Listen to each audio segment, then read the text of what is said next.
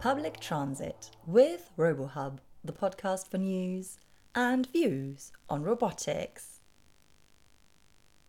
Hello and welcome to the RoboHub podcast. Today we'll be hearing about ride-sharing algorithms and a startup whose mission is to use optimization to change the future of public transportation. The Routing Company, a startup born from work in MIT's Computer Science and Artificial Intelligence lab, is commercializing a software solution to public transit's limited reach and inefficiency. They partner with cities to augment their existing public transportation infrastructure with a fleet of on-demand buses and the technology to route them optimally. Unlike other ride-sharing apps, these high-capacity vehicles are priced like city buses, and they're intended to provide an alternative in areas where demand exceeds supply, so-called transit deserts. Our interviewer Lily spoke to Alex Waller, co-founder and CTO of the Routing Company, to find out more about their innovative solution to boost public transportation. Hi, welcome to the RoboHub podcast. Would you mind introducing yourself? Hi, my name is Alex Waller. I'm one of the co-founders and the CTO of the Routing Company. Okay, cool. Now, before we get into talking about the Routing Company, would you mind telling us a little bit about your background? Yeah, so I'm a computer scientist. I studied computer science at the University of St. Andrews in Scotland, where I became super interested in motion planning and multi-agent, path planning. And that type of interaction and optimization work was super interesting to me. And so I decided that it would be really cool to try and do a PhD and pursue that research further. So I got accepted into MIT to do a PhD in computer science with a focus on robotics. And I worked on, a few robotics projects that were pretty interesting. We had just at that point started the autonomous car project at the computer science and AI lab at MIT. So it was nice to be a part of that. But while I was there, I became a part of a project that was focused on mobility and transportation, and that really piqued my interest. It was like one of our postdocs in the lab, one of his side projects that he was working on. And I got really drawn into this type of optimization that was so hard to solve, but can affect so many people. And that really got me interested in working on transportation. But the interesting connection with robotics, for instance, is robotics is all about solving really big intractable problems in real time. Everything has to be 30 hertz at least, right? And it was kind of cool to see, all the cool shortcuts and heuristics that we've done in robotics for optimization to be, applied over into transportation and mobility. That's a bit about me. Awesome. So the Routing Company is a transportation company. Can you tell us a little bit about what its goal is? Yeah. So we partner with cities to power the future of public transportation. And so we believe that a community of any size with any resources anywhere in the world should be able to meet the transportation needs of its people.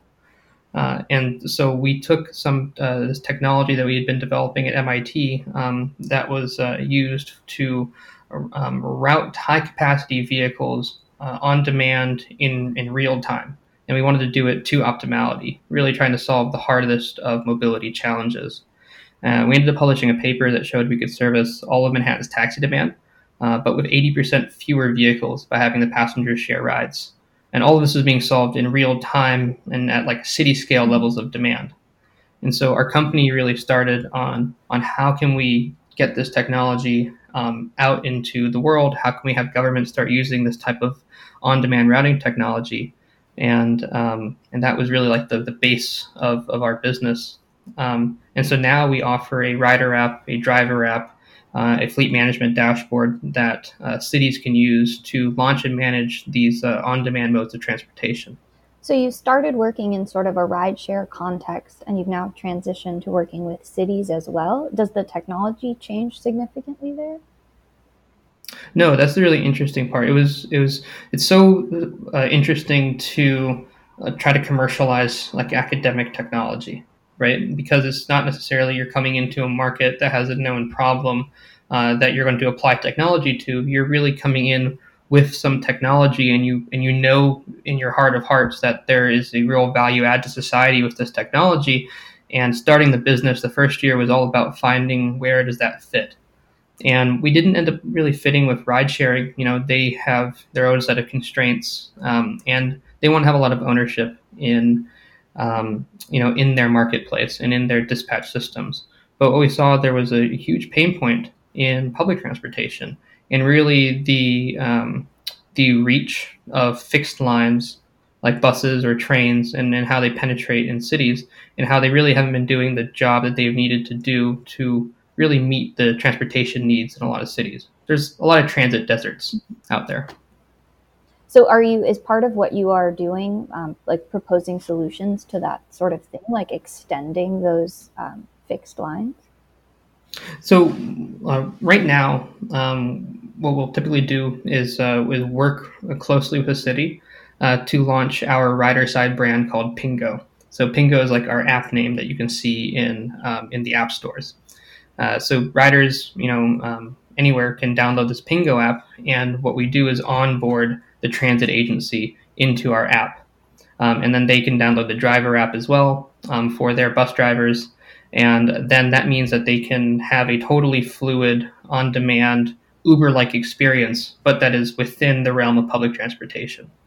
So you can imagine, booking a bus on your phone to go to the airport, instead of taking here the Silver Line to the airport. That'd be the idea. And so when you book the bus, does that actually change the bus's scheduled route? Yep. Yeah, the buses have no fixed routes or schedules. They are totally on. They're totally on demand and dynamic. And what we're working on now is actually connecting these buses into transit, so that while you're on the app, you could actually go and select what transit hub you want to get to. And then we can use the departures of that transit hub. For instance, like let's say it's a train that's leaving a train station. We can use the expected departure time of that train to help constrain our model such that you get to the train on time. And so these are the transit extension that we're working on now.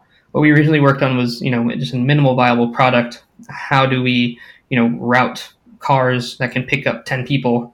How do we route them totally on demand and have a good experience for the driver, which is very important, and as well for the rider. And there's usually somebody like a dispatcher sitting behind a desk who's monitoring these buses and taking call center requests, when people call in.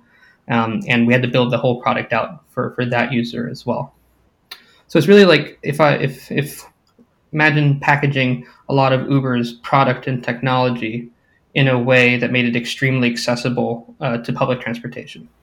And so your Pingo buses exist not on fixed schedules, but are separate from, say, the public transit buses, which are available in that city. Yeah. So they have typically, particularly specially trained drivers who've gone through our driver training, who understand how to use the driver app, and they drive around, and when they get a request, then it automatically routes them to that pickup and then to that drop off as well. And so it's totally on demand. But what's cool is that while that driver is picking somebody else up, there might be somebody else added into that schedule. So they might pick 2 people up or 3 people up. In one of our launches in Andorra, where we're seeing quite a lot of success right now, we had a 15-seater bus filled to capacity, which means that we're really able to, suck out all of the efficiency we possibly can from their transit network there. And that, so that sort of collective optimization where you're getting as many people per bus, does that detract from a per user optimization of I'm getting there as fast as possible? Is that a trade-off? That's a really, really, really good question. And so we've thought a lot about this, and it's actually the base of our technology.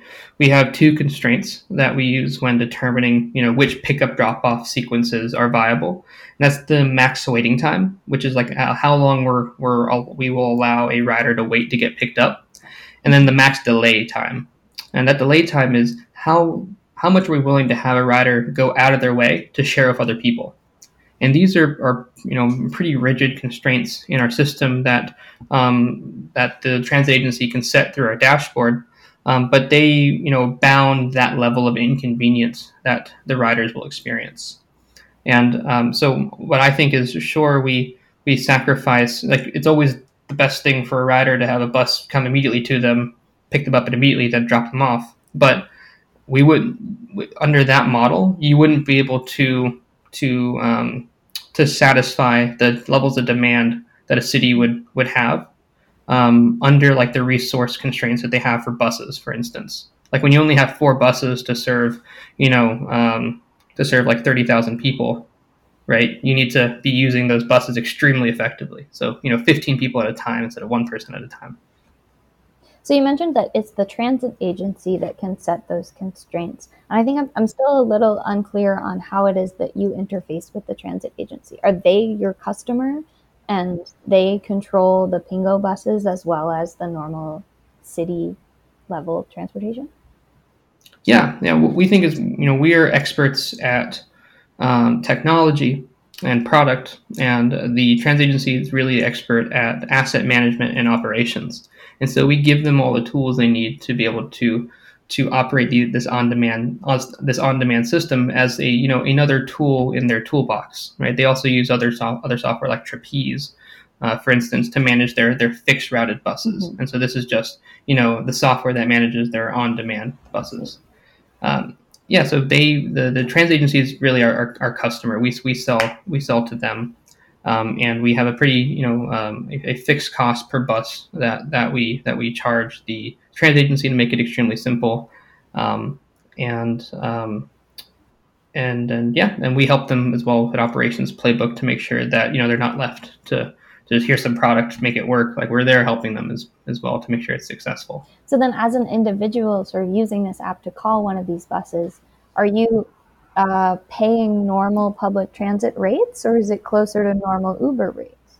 So the rates can be totally set by the transit agency. We give them all the flexibility to manage it themselves. And this is one of the reasons why we work with public transportation instead of doing our own rideshare system, is because mm-hmm. The unit economics of a bus are not very good, right? Buses lose a lot of money, but they're extremely essential to moving people around and improving our economy. And in particular, I believe that for every dollar spent on public transportation infrastructure, we receive $5 back in GDP growth. So it's like extremely important to give people an affordable, publicly managed way of being able to get to work and be able to spend money somewhere and to get home, right? Makes the economy, it literally moves the economy. And so, that's why I work with transit agencies. And the prices are typically far lower than what you would see for an Uber, for instance. In Andorra, I believe the prices are €1, I believe. And the prices in Bainbridge Island, I believe, are like $2. So they're in line with how much it costs to ride a bus. So 2 sort of follow-up questions. With this affordability in mind, is there much money in, like, how does your company profit? And then are there sort of competitive companies doing similar things, or sort of are you the only ones in this domain right now? It's a really good question. And so, we heavily rely on the subsidized nature of public transportation. Essentially, the government is willing to take a loss on public transportation for, the outsized, benefit that buses have and public transportation has on society. And so they're willing to pay more than, what they recoup in fares. I think right now buses in the United States have about a 25% fare box recovery. So they only make back 25% of their costs that they actually spent on making the bus operate. And so our sell to them is that we can, first of all, make the buses more efficient so that they're moving more people around more flexibly, in more flexible manner. And we improve the rider experience because, a lot of times we're offering people transportation in places where they didn't have it before at all. And even if they did have it before, it was usually an older system that required a call center that really wasn't made for the 21st century. And we also improve the lives or the work lives of the drivers and the transit operators because we put a lot of care in putting them as our customer and understanding from their perspective what they need to be successful. Like as a transit operator looking at a map with buses, on the screen and picking people up, like we really thought about what information they need, what tools they need, and what interactions need to be implemented for them to manage the transit system with with minimal inconvenience. And for competitors, so there's Via. Via is a pretty big competitor of ours. So Via started off with doing a shared rideshare system in Manhattan, and has since expanded and provide tools for public transportation agencies to offer these on-demand modes of transportation as well. But I think that we're uniquely positioned in the fact that we have one app. Mm-hmm. So there's not multiple apps that you would download for different transit agencies. It's just one Pingo app that you can onboard different transit agencies to. And plus, we truly believe our technology in how we solve these incredibly intractable optimization problems is truly world class. Yeah, so I do want to ask more about how you solve those optimization problems. But first, you mentioned that your Andorra deployment is going well. How long has the company been in existence, and where do you have other deployments also? Mm-hmm.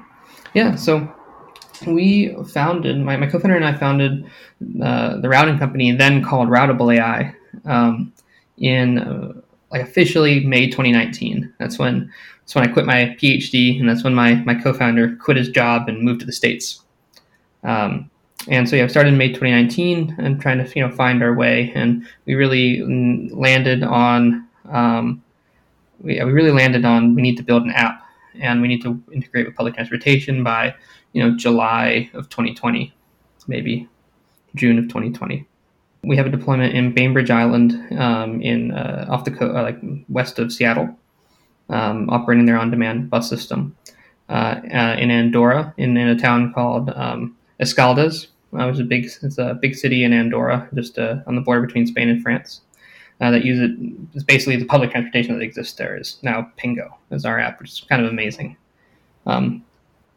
And we also have a deployment. We have 2 deployments in Scotland where we have a more rural setting that we are able to accommodate. Excuse me. And we have a paused deployment right now in Australia. They're paused because of lockdowns that they've been having in Melbourne. Yeah, I was going to ask how you think that sort of coming about at a time when there's been a lot of sort of fear associated with taking public transit, and rideshare companies have gotten rid of their pool options and that sort of thing. How does that sort of change what your original vision was? I think we actually didn't stray too far from it. We knew that COVID would pass, and we did have conviction about our technology and product direction. We did think about different pivots and what else we could do with optimization and our technology, but by the time that a lot of the media was coming out with infrastructure, more tentative increased spending on infrastructure for public transportation, along with a lot of these transit agencies needing to cut their fixed transit lines because they're no longer running at capacity and therefore costing them too much. It actually became kind of a tailwind for us because there's just more people in power having less money and are facing bigger problems. And so at that point it's like, okay, we gotta continue on the shared ride system even though we're in a pandemic. Yeah. So can you talk a little bit more about the optimization strategy itself and sort of the biggest technical challenges? Yeah, it's really cool. Which is the heart of our technology is this what we call our dispatcher and assigner system. We call it DAS. So we published a paper I mentioned in 2017, and it outlines this really interesting way of solving the dial-a-ride problem, which essentially you have some set of pickup drop-off requests, some set of vehicles, and some set of constraints on how you can service those requests. What is the best allocation of vehicles to requests, and what schedule would they use to service those requests, right, is really the problem. And this has been traditionally solved in operations research and in mathematics by formulating a very complicated, large optimization problem And then you throw it in like a linear optimization problem that you throw into a optimization solver like Gurobi or Cplex or LPsolve, and then you press enter and you wait for a result. Now, the problem with that is these types of solvers are really, really bad at doing any type of ordering or scheduling, right? Because you actually increase the number of variables you need to represent your optimization problem quadratically, because you need to have a transition variable, to go pick up request 1 to then pick up request 2. That's one transition variable. So for all your requests, you have a squared number of variables that you need to represent all of the transitions, which, doesn't scale very well. It's a lot of decisions this optimization solver has to make. And so what we said is, given the constraints that we want to satisfy, is it feasible for us to just try to explore the entire space of possible schedules? So basically, the way we decided to then solve the problem was to, given the state of the vehicles and the state of the pickup drop-off requests, is there a way that we can quickly determine all the different possible pickup drop-off sequences that are feasible given our constraints? And we found a really cool way to do that using constraint satisfaction and some heuristics. And after we find all the schedules that are viable, which that's really the hard part, we're able to formulate a much simpler optimization problem, which is simply to select some subset of the schedules that minimize a global cost function, right? And so that breakup of the two problems, the actual ordering and scheduling versus the assignment, took us from, I can solve, let's say for a day in Manhattan, it's like 400,000 requests and with 3,000 vehicles, and I can solve that on my laptop. But I assume that you're not looking at a day's worth at a time, because you don't have any future knowledge of the traffic demand when you're solving. Very right. Well, so we kind of do for the future, but it's like an extension. It's kind of cool. But yeah, so how we solve this problem is we take 30 seconds worth of data. So we have some requests come in for 30 seconds. We take those new requests. We take a look at where the vehicles are and what requests still have there to be satisfied, right? And then we solve a batch optimization problem at that 30-second mark. And we continue doing that. And requests leave the batch whenever they've been either dropped off, or marked as not being able to be fulfilled. So to be marked as not being able to be fulfilled, or to be an unfulfilled request, it just means that we didn't find a schedule for that request in a certain amount of time, and then we mark that as unfulfilled. And that's going to happen because of these rigid constraints we have on how long we're willing to have passengers wait or be delayed. So for an unfulfilled request, like as a user, what happens? You get a notification on the app that we're not able to fulfill you due to high demand. And for the most part, we work with the transit agency to understand why that unfulfilled request occurred and to see if there is a operational solution, for instance, changing that max wait or max delay constraint, or having the buses be positioned in a better area when they have no rides. Those are typically what we go to. Okay, I see. Yeah, but yeah, we're also looking at ways that we can have, so we can not have unfulfilled requests, so that all requests can be fulfilled. But it does make the problem a bit more difficult because because people are sharing rides, there's like a lot of cascading effects on the efficiency of those rides when you start adding in requests that break those constraints. So if you can explain it in sort of a simplified way, what are the heuristics you're most heavily leaning on to come up with the viable schedules? Yeah, so what we outline in the paper is this very cool idea of a shareability click. So I'll go through it. It's really, really neat. So let's imagine I have a graph. So I have a network, and a node in that network is a request. So both its pickup and drop off. It's the request is the node. And I also have nodes that are the vehicles, right? And I'll have an edge between a vehicle and a request in that network, right? If it's possible for that vehicle to service that request, just by itself, right? And so there's an edge. So that's like that vehicle can satisfy that request.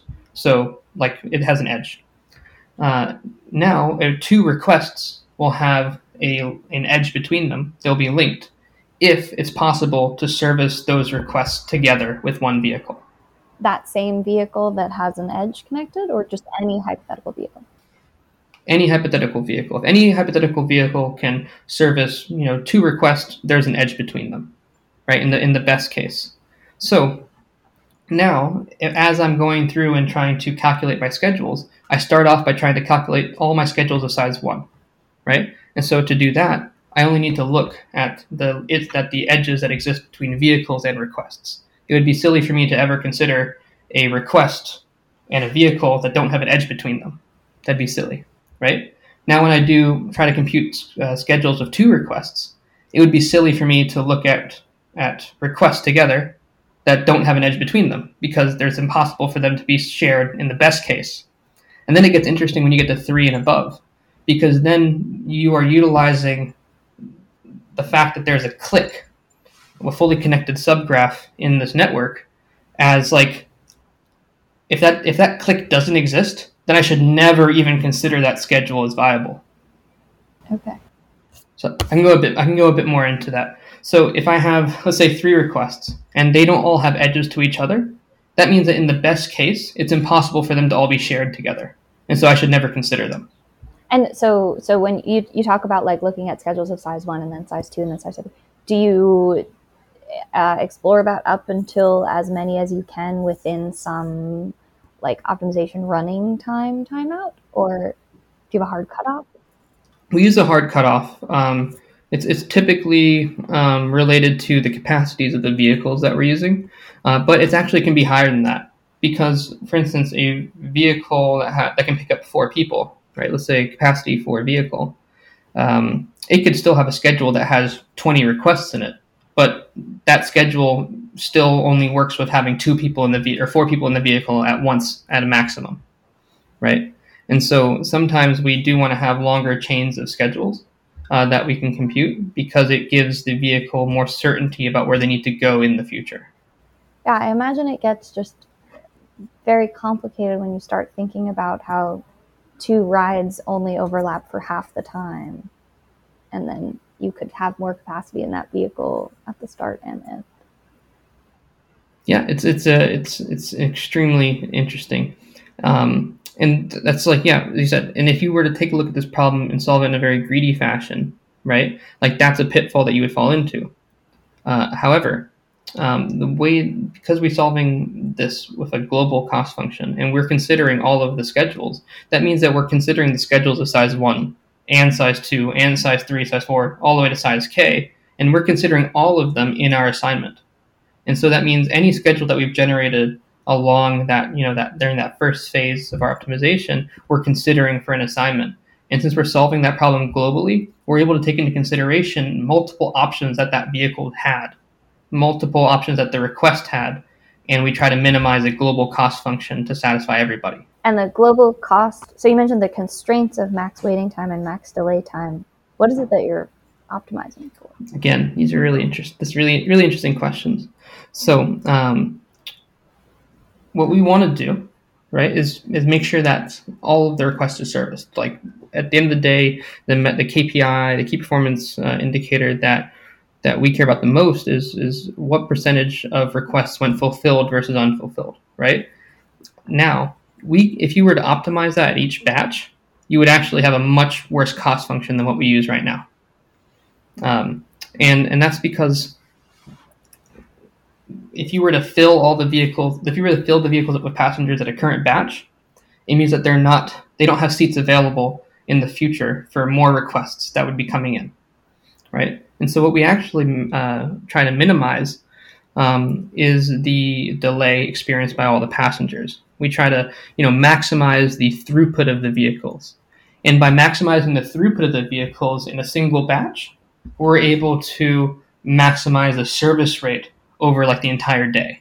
But we don't know that for sure. That's the crazy part about this, is that we don't know. It's such a chaotic system that we don't know that for sure. All I know is that my co-founder, Menno, he did his thesis on different cost functions in our algorithm and found that no matter how hard that he tried to tune this no matter what he was trying to optimize for, it came back that the simple delay cost function was like categorically the best.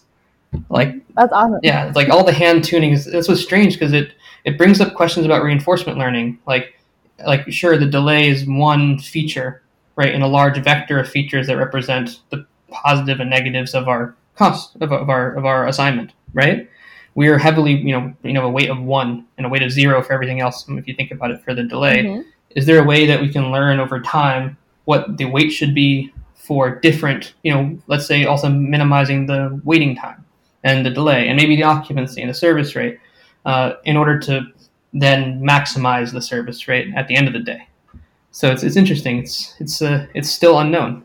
I can also elaborate a little bit more there on another interesting thing.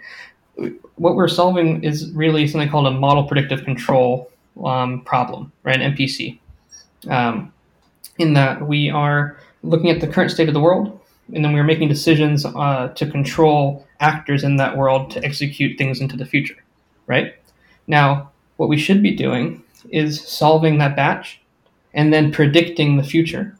That model predictive part, right? Predicting the future and new requests, and then solving the batch in the future, and the batch in the future, and then the future, to have a receding horizon.